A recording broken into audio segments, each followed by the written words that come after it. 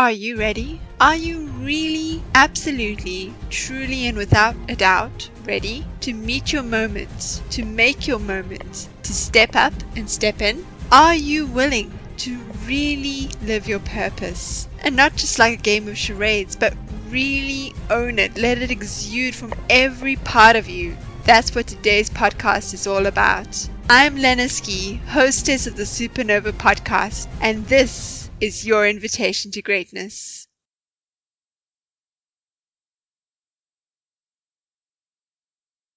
All right, Yoga, welcome to the SuperNova podcast. It's absolutely amazing to have you here. Well, thank you very much for the invitation. I'm really delighted to be here. I was reading your profile, and I think before we really tap into this inspirational work that you're doing, to everyone who's going to be listening, who's listening to this right now, I think we all just need to take a deep breath in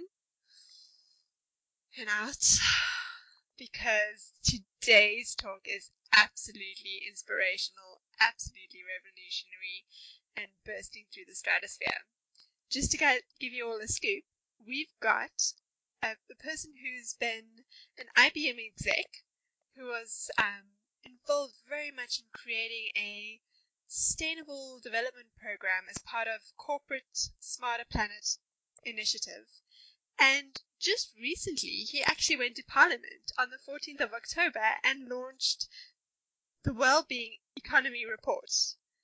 I mean, that's absolutely amazing. That's taking your purpose to the highest level that you can do and really meeting your moment. You really epitomize that. So how did that come about for you? Like, two absolute huge campaigns that you're involved in, two global movements. What's inspired all of this? Great question. Thanks. Deep end. Yes, as you said, breathe deeply. Well, if I sort of start from where I am, and then we look at the history a little bit. Really, I'm retired now from IBM, and I don't play golf. I think that's my problem. If I played golf, I wouldn't have time for all this stuff. But John Kabat-Zinn, known as the pioneer of mindfulness, he was over in England 2013, just last year.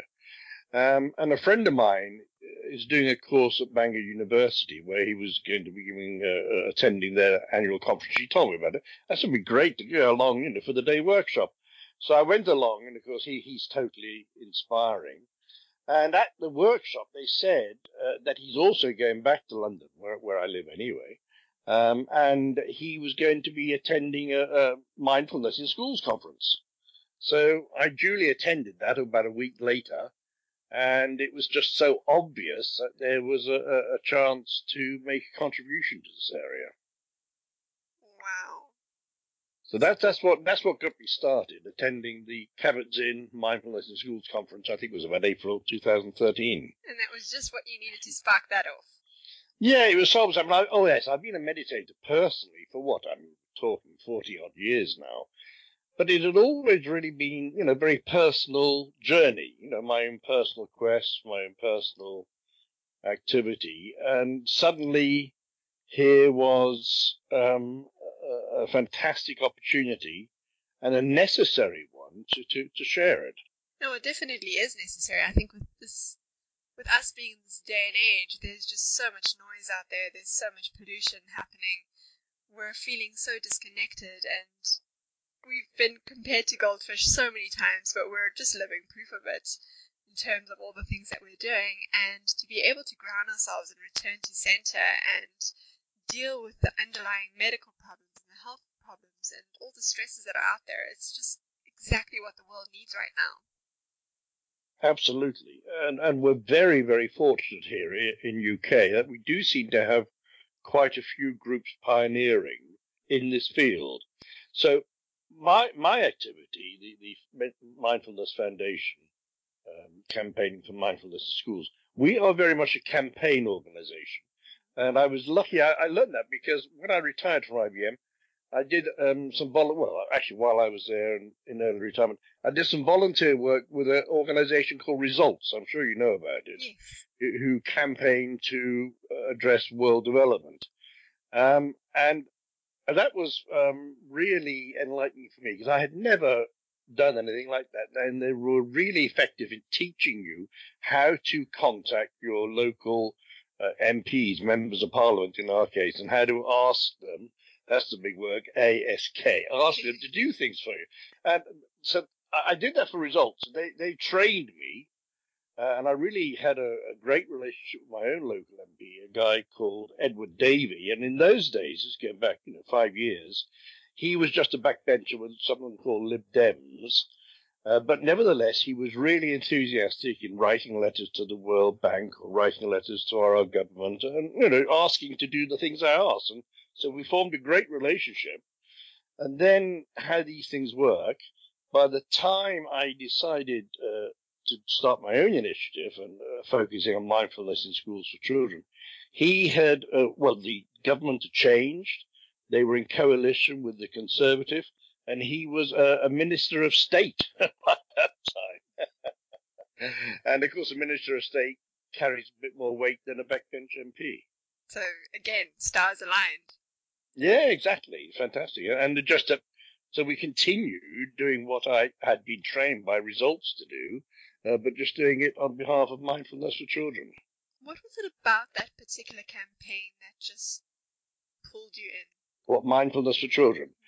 Well, the main thing is, for me, meditation, I've really focused or been able to focus on the benefits in my life, the bliss, the joy, the serenity, the ability to listen to your own intuition. And that's what really, I think that was one of the biggest things in my life, is to listen to that small, quiet inner voice and just do what you have to do, not worrying too much that the world outside thought this was a bit mad and not quite appropriate, certainly not the right time to do it. So that had worked for me. And then with the children, it was so obvious that these positive benefits could be of real necessary, for all the, as you say, the stresses and strains that they have to deal with in their daily life. And also then what's happened since then, while I sort of got involved thinking, oh, great, share all these positive benefits of meditation with the next generation, then it's become clear to me you've got the two sides. It's like a continuum. On one side, you have the benefits, but the other side, as you well know, things like mindfulness are used for helping people with depression or who are stressed or suffering from anxiety. And since working on the campaign, mental illness in UK costs us £100 billion a year. And the latest scientific findings from the chief medical officer show that 75% of all mental illness can be identified by the age of 18. So if we can do something to help prevent those problems and give support at that younger age when people might start developing issues and therefore preventing it becoming a full-blown illness, that's an amazing contribution. For sure, definitely. I mean, these things really can be cured with such simple things. It's only once they start really manifesting into almost life tortures and diseases that, the work still needs to be done. And of course, there are certain levels of work to be done and it can be resolved. But it's just so much easier when you tap into it from a younger age and you evolve into it. I saw an episode on Oprah where she had actually put together a school like that in the States. And just seeing the power that those kids had, where meditation was part of their curriculum, it changed everything about how they were putting themselves out there and the work that they were contributing and how they were reacting with their community. It's really inspiring. Exactly. And what you want, the proof of the pudding is in the eating, isn't it? So the goal is to have it in all UK schools by 2022. Yes, in fact, being an IBMer, as we say, you can't manage something unless you measure it. So, as you say, you've got a very clear objective. So what's been happening here, we were lucky when we started the campaign back in early 2014. It only began since January. They had just had the first debate in Parliament in December, where it was just discussed, the actual issue. And here I should say, this isn't all us. It happens that we have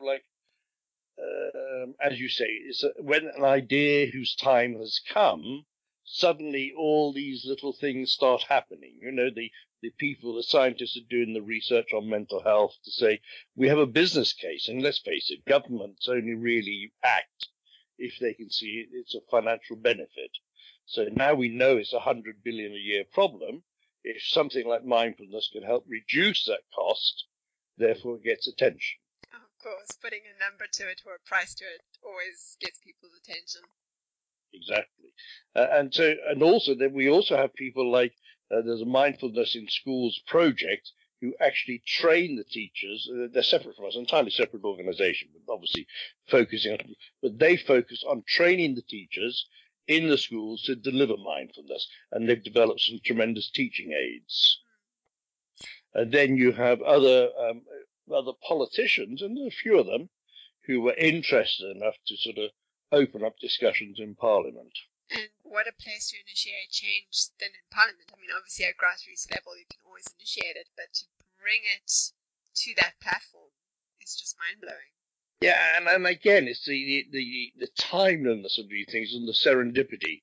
We have two major people in the UK. We have a guy called Richard Layard, who is Lord Richard Layard, but he was like a very senior international economist at the London School of Economics, who used to do work on, various social economics. But he, a few years ago, started focusing on mental issues and all this type of thing. And he actually, did the economics to sort of show the benefits of putting interventions in early. And then also, just in parallel with that, we had, in our government system, we have something called the civil service. It's all the people who run the country. And we had a guy called God who ran it. Wow. His name was Gus O'Donnell, yeah? And for 11 years, under 3 prime ministers, he ran the entire civil service, With initials like that, obviously you're going to run something, yeah? Now, of course, it's Lord Gus O'Donnell, or Sir Gus O'Donnell. But he retired only a year or so ago, and in his retirement, he was only a youngish guy, 60-odd, he has focused on well-being.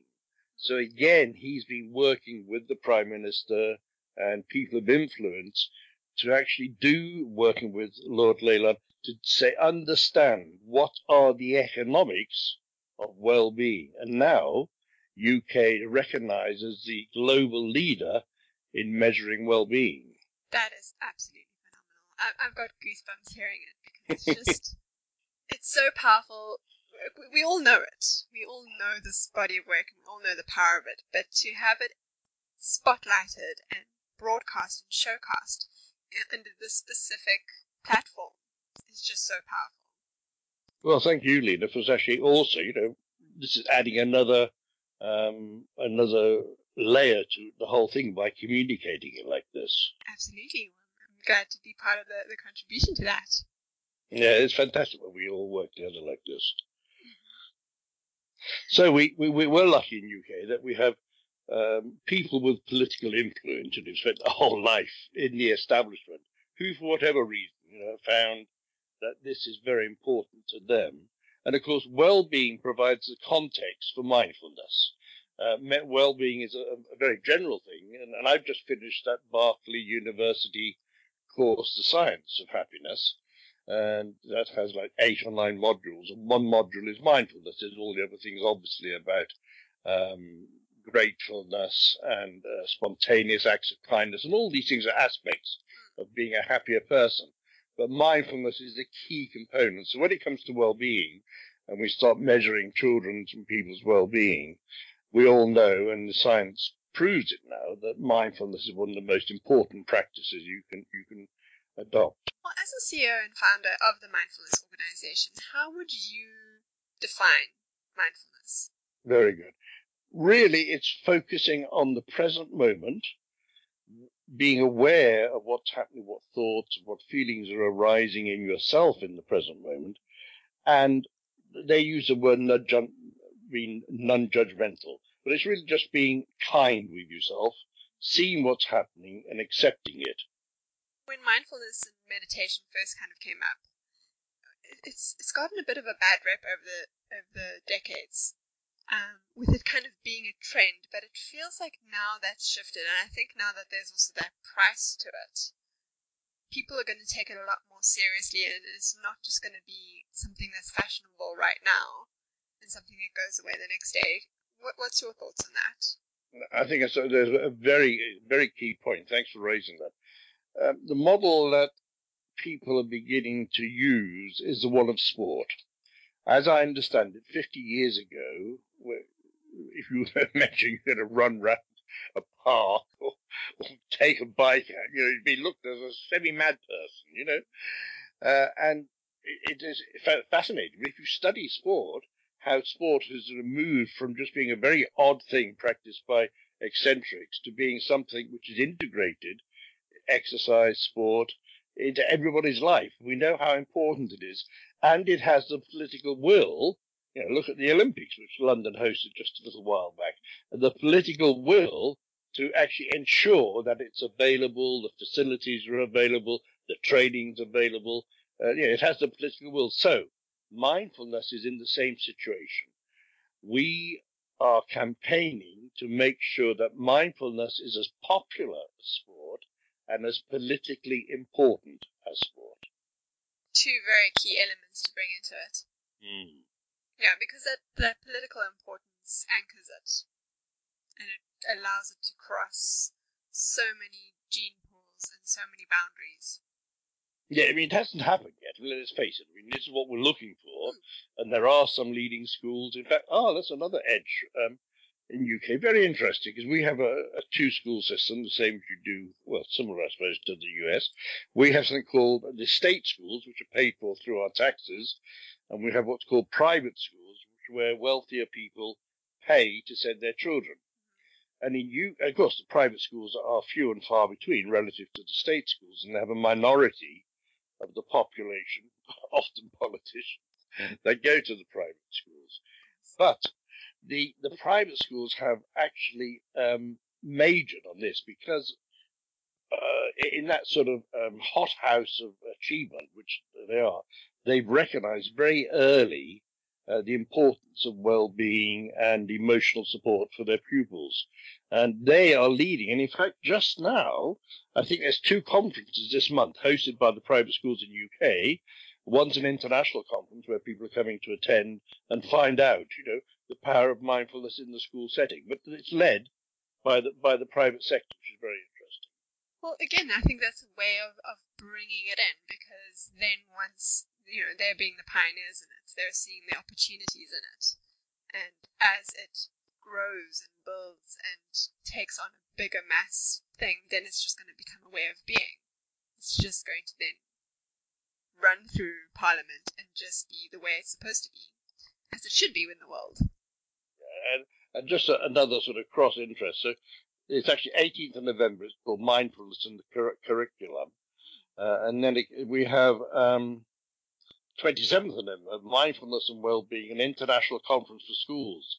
Now, that's being hosted by a guy called Sir Anthony Selden, and he's a very famous headmaster in private schools. He's the one who really put it on the agenda from the school's point of view, from private schools. But he's also will be writing the biography of our current Prime Minister. Oh, wow. He's a very famous historian, in his spare time. So again, it's just interesting how the right people arrive in the right place at the right time. Absolutely. And you mentioned John Kabat-Zinn earlier, but I know that you're also very influenced by the works of Osho and a couple other people who are quite influential in mindset and meditation and creating a new way of being. Well, absolutely. For me, the major influences in my own life have been Osho, who's my meditation master, since 82, I think, yeah. Buckminster Fuller, who, a very famous American thinker, architect, and more recently, John Kabat-Zinn, who's taken meditation, which is a 5,000-year-old practice, and put it in a secular context, which is then acceptable to the Western mind. So I'm very fortunate with my teachers. Of course, because I'm glad you brought in the Western mind part of it, because this has been around for centuries, more than that, and it's still just penetrating our world, and we're still very unaware of just how magical it is and really what can come out of it. We all know that there's this peace and serenity part of it, but the more you step into it, the more things really unfold, and it becomes a journey unlike any other journey. I know we just landed on one of those comments. We're constantly looking at new innovations outside of ourselves. Right. But this is the way to really pioneer what's happening within our own universe, within ourselves. Yeah, I think another key point you're making there, because that is the transition we're going through. Up until now, we in the West have been very focused outside. We're now beginning to realize that it's our inner thoughts, our inner being, which creates the external environment, and we really need to take stock and make sure we have a much healthier internal environment. And mindfulness is a major contributor to that. Of course. And then I also noticed on the website, one of your upcoming summits is the Mindfulness Leadership Summit, which looks really exciting on the 14th to the 16th of November. Yeah, that's actually in Washington, D.C. Is that in Washington? Will you be attending that? No. I could be attending so many things. I'm sure. And I totally accept the leadership, especially like in schools. It's absolutely important that the leadership of the school is really all important. But I'm really, for myself, just trying to restrict it to things which are specifically focused on the schools. That's the best contribution I can make. Yeah, and of course, mindfulness is a great way to avoid overwhelm. And the current phrase, which is, I think, really much pioneered by the author of The Emotional Intelligence, who did some major work in this. And the words he uses nowadays is great because he talks of focus, Daniel Goleman, of course, and his recent book called Focus is a fantastic way to look at the power of mindfulness. It is also a great word to use in communicating with people who are not so familiar with meditation. There's also been a bit of a mystery around meditation, mindfulness, and focus, because people assume it's like, well, aren't you supposed to not be focusing on anything? Aren't you supposed to be a clear vessel? And then there's all these other schools of thought on it's about zoning in and decluttering. So it's really navigating all those different elements and finding what works for you in that. Yeah, absolutely. That's another great point you make is you find out what is most appropriate for you. And in the children's teaching material, obviously we don't talk about all the highfalutin meditation aspects of it, Vipassana and how it comes from Buddhism and all that type of thing. It's actually built down to very simple things and simple little mnemonics, which a child is happy to learn, and actually graphics for it. And so there's the teaching thing has like 8 or 12 components to it with modern day. Like, for instance, one fantastic example they use, it's pictorial as well, is where you have like traffic systems, and just show all the traffic going by, which are all your thoughts, and using little analogies and graphics like that to teach children in a way which they can learn, and more importantly, they can remember it. So when they are in exams or time of stress or things are emotionally stressful, they can remember these little mnemonics and little methods to actually help them in their own life. And I love that because it's a holistic thing. You're not just doing it, but you're also understanding why you're doing it and its contribution. Yes, and of course it can start off at a fairly simple level, but with practice, it deepens and you get more in touch with your deeper levels. So have you rolled it out with any kids already? Oh yes, in UK we have, I think, maybe 200 schools already practicing mindfulness. But at the moment, of course, it's an ad hoc thing. It's the local head teacher will decide this is a good thing and they'll implement it. But what we really have to work at is getting it on the national agenda. And we have an organisation in the UK called Ofsted. They're responsible for measuring the performance of schools. And they actually have something called a school data dashboard, which is a fairly new innovation. And it has about like 6 little tabs, 6 areas. And of course, all the things like the exam performance and those type of things are very well documented. But then when it comes to the child's well-being, at the moment it has one little tab which says attendance. Really? So it's great. Nothing to do with well-being. No, but well, it's called attendance. But the fact that obviously the child doesn't go to school, there's problems, and you can look into it. But as we know, well-being is a bit more broad than just attending school. So I think that the expectation is that very soon this attendance tab will be renamed well-being, and then we'll add the appropriate agreed well-being measurements so that the school performance data dashboard will show the well-being performance as well as the academic performance. And in fact, only, I think it was just actually maybe 2 weeks ago, we released in UK another document, and the government are really moving on this, another document which pointed out that the child's well-being is such an important influencer on their academic achievement. And I actually just saw a stat as well earlier today. I don't know how accurate it is, but it was saying that over 50% of our population is under the age of 30. So predominantly, with most of them being your primary school, high school students. So if worldwide, of course, yeah. And you've got to start there because that's tomorrow. Right. Well, that's amazing. Yes, I hadn't actually really quite thought that. Yes, also good point. You raise this whole global thing. Again, my own focus is just on UK. But then, of course, once we actually have worked out how to do things and made it happen, then one would expect that to be shared with a wider audience. But again, not to get distracted at this time, even though there's fantastic things happening elsewhere. Well, the UK is a pretty nice big piece of the pie, so.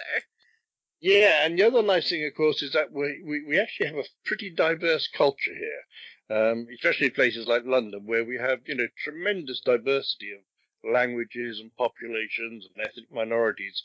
So that actually is quite a good little spot to develop and prototype and trial things. Of course, and by nature it can then travel from there because London is such a travel spot. Exactly, that's the hope.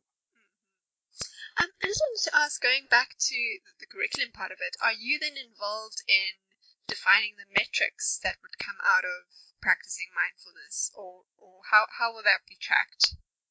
Oh, that's well. Again, we're very lucky here because we already have, I think it's 4 major universities focusing on that. It was started in Oxford University, which is a well-known international centre of competence, 10 years ago, and there was a big grant made by the Wellcome Foundation to, study mindfulness and all that side. Since then, we now have something called Bangor University in Wales, and they are the biggest training centre in Europe of mindfulness teachers. And they've had thousands of people go through their courses to be properly trained in mindfulness. And we now have Exeter University, a bit more down south, who are really pioneering on the economics and the measurement. And so there's quite a lot of really heavyweight academics working to define these metrics and these measurements. And in fact, I think one of the leading people is Professor Catherine Weir, and she recently did a summary of more than 20 research papers on the effects of mindfulness on children and young people. Well, it's just such a testament to mindfulness that there are so many collaborators coming together in union. Exactly. Because it just is the spirit of mindfulness.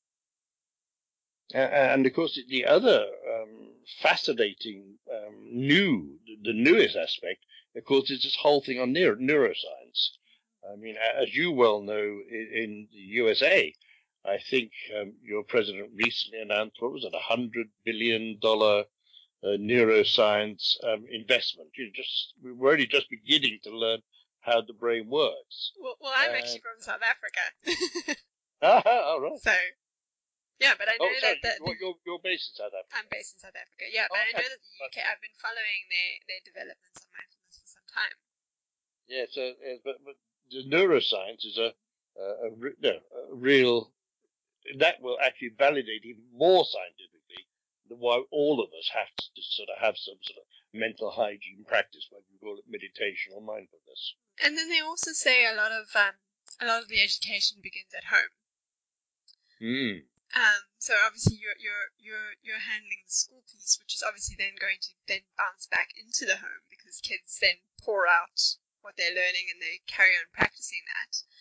But for any of the parents that are listening in, how can they support this culture?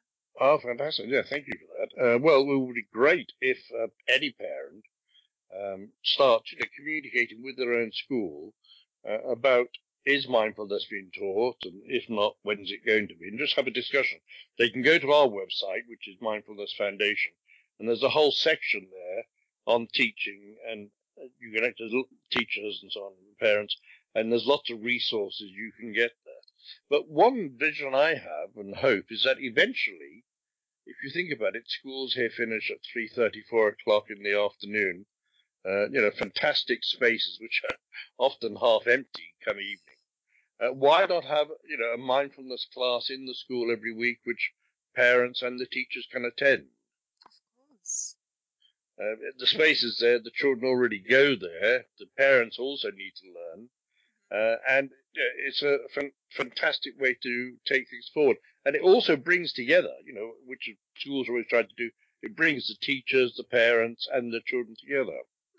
Gets everyone on the same page and practicing. Exactly, yeah. Yeah, I think that's... Maybe that'll be the new mindfulness temple of the current decade. I was saying earlier, there is such a need for it. And as you just pointed out, there is a space for it.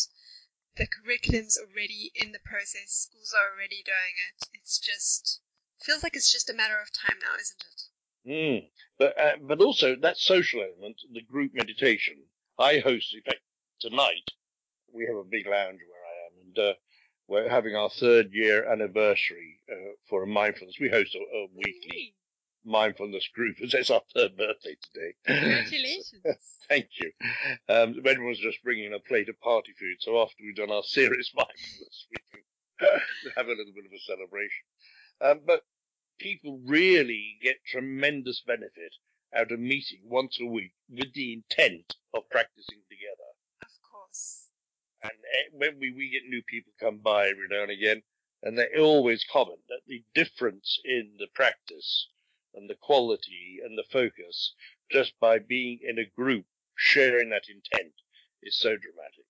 Of course. Well, first of all, you're in a place that's designed for it, essentially, because it's already been healed in that space. It's already been anchored.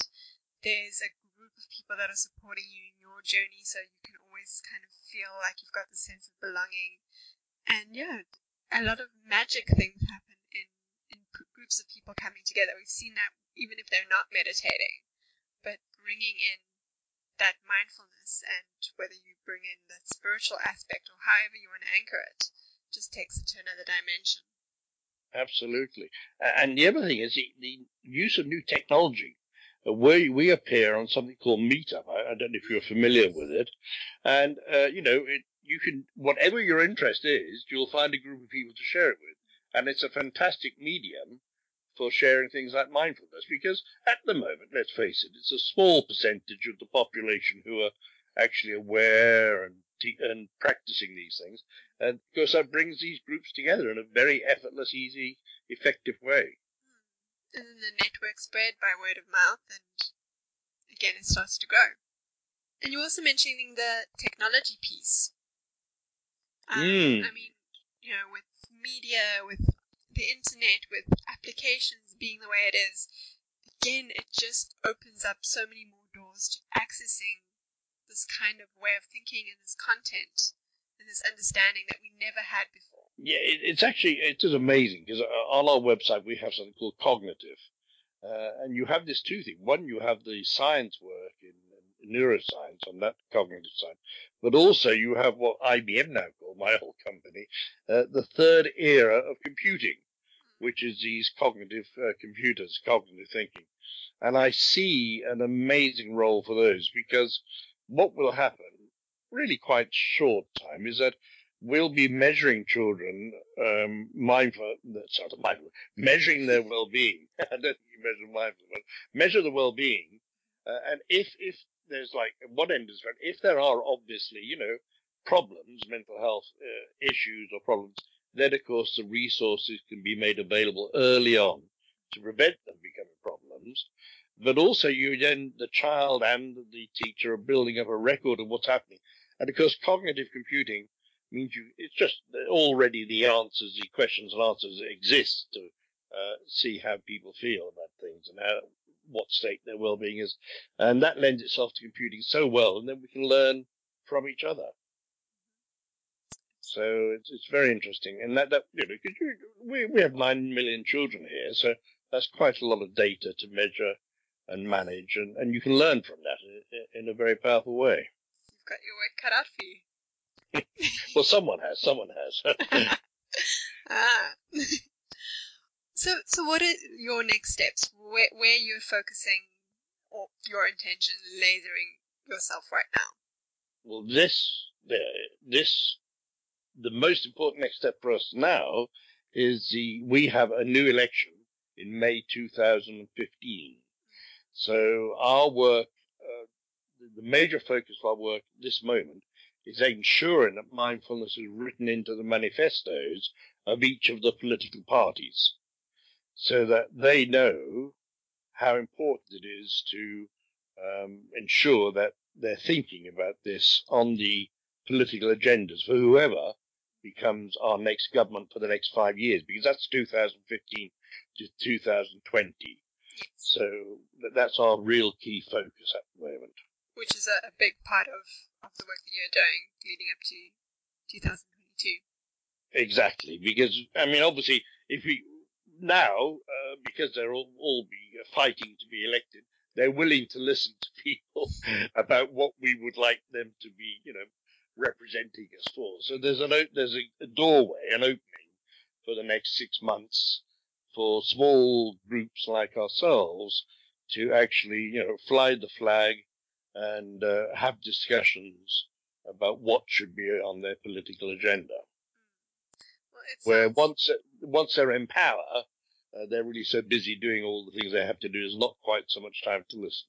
Well, it sounds like you've already cracked that with being showcased in the Houses of Parliament and United Nations floating around in the midst, and all of the work that you've been doing and the organization's been doing. A start's been made, yes. But of course, that isn't just us. We are contributing, but this is all sorts of groups. It's an amazing. The event, which I think I wrote a little thing on LinkedIn, was God, Moses, and the Tablets of Mindfulness. But it was actually in a room called the Moses Room, because there's a huge mural at one end of the room with Moses bringing the tablets down from the mountain. And we had Lord Gus O'Donnell, God, actually have a wonderful picture of him with his hands in the air while he was talking about mindfulness, and Moses directly behind him. So it made quite a good picture. It couldn't have been a better room to do it in. Exactly. And what was lovely about it, that presentation, that launch, was what we call an all-party parliamentary group. So it was all the three parties were represented in recommending that mindfulness should be taught to all doctors, all nurses, and all teachers. Teachers definitely need it, because they're going to be going into the schools. That the doctors need it so much. Everybody needs it, but what 3 powerful places to start. Exactly. Yeah. Well, as we wrap up our conversation, is there any last inspirations or things that you want the rest of the world to know? Yes, thank you. The most important thing is just keep practicing. Really give yourself the time to practice meditation, to practice mindfulness yourself. And if you can, find a group that you can meet with once a week or once a fortnight and practice together. It's a really rewarding activity to do. Definitely is. How often do you practice? Well, it's really a daily thing, but the weekly group thing is always a blessing. Of course, added bonus. And I suppose that's the most important thing. But then, secondly, if you are inclined and you have the motivation, please communicate with your own education, heads of education, and your own political parties about how you feel about mindfulness and making it available to our future children. Absolutely, it just starts with asking. Exactly. That's where the magic is. Exactly. So how can people follow this movement and find out more about this amazing work that you're doing? You've mentioned the website before. Is there any other places that they can be connecting? Well, what we do on the Mindfulness Foundation, that is 2 words, Mindfulness Foundation, but it's spelled as 1 word, .org.uk. We try to put links there for teachers, for pathways, how to learn mindfulness or how to teach mindfulness. We relate also, we supply the Mindful magazine in UK, which of course is an American publication. We also keep a list, which is a very good resource, media and resource. And so anything which comes out, like for instance, recently the Scientific American had it on the cover of their November edition, things like that. So any important things that happen from a research or media point of view are on that page. So it's a fantastic resource. And if people, are aware of other things and conferences and things like that, if people are aware of other things, please let us know. So you really take the role of being the hub and the thought leader in that space. In that focus space, yes. But with the collaboration of all the peers who have added to this work. Exactly, because we're an advocacy and campaigning organisation, but there's lots of tremendous organisations out there who are actually, training the teachers and delivering on the ground. And there's quite a diversity of different organisations, different groups who are doing a superb job on that. Yeah, mindfulness might be a simple little thing, but what it takes to make it work, and especially on this kind of level, it's much bigger than we'd ever imagined. Right on. Well, thank you, Yoga. It's absolutely amazing having you here on this podcast and still feeling those goosebumps. And I'll definitely be having a look and following the amazing things that you're doing. Well, thank you, Lina, very much. It's really fantastic this opportunity of sharing it with a wider audience. And congratulations to you on the fantastic job you're doing of making all these important things available to these huge audiences. Absolutely. Love spreading the light. Love and all. For more ways on how you could be the change in the world, or more importantly, to be the experience you want to be in the world, head on over to www.lenaski.com. While you're there, don't forget to subscribe to SoundCloud or iTunes to get more SuperNova greatness. Till next week, this has been your invitation to greatness. Are you ready to showcase it with the world? Are you up for playing it forward?